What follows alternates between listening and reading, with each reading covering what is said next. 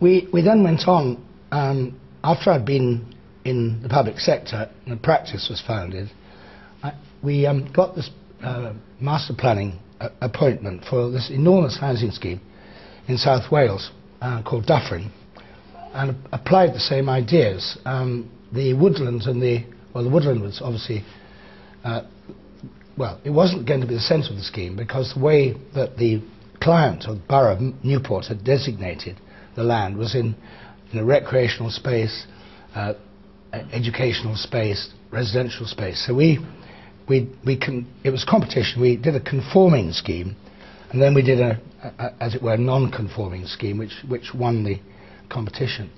The locals thought it was going to go up the mountains, because it was didn't seem to stop. And it's quite a nice place. I think it's a bit repetitive. I think the kind of spatial and place-making options here are, in a sense, rather primitive. You have a vehicular space for the front of the house, and you have a perimeter road that, in a way, doesn't have buildings that address it in a very dramatic or interesting way.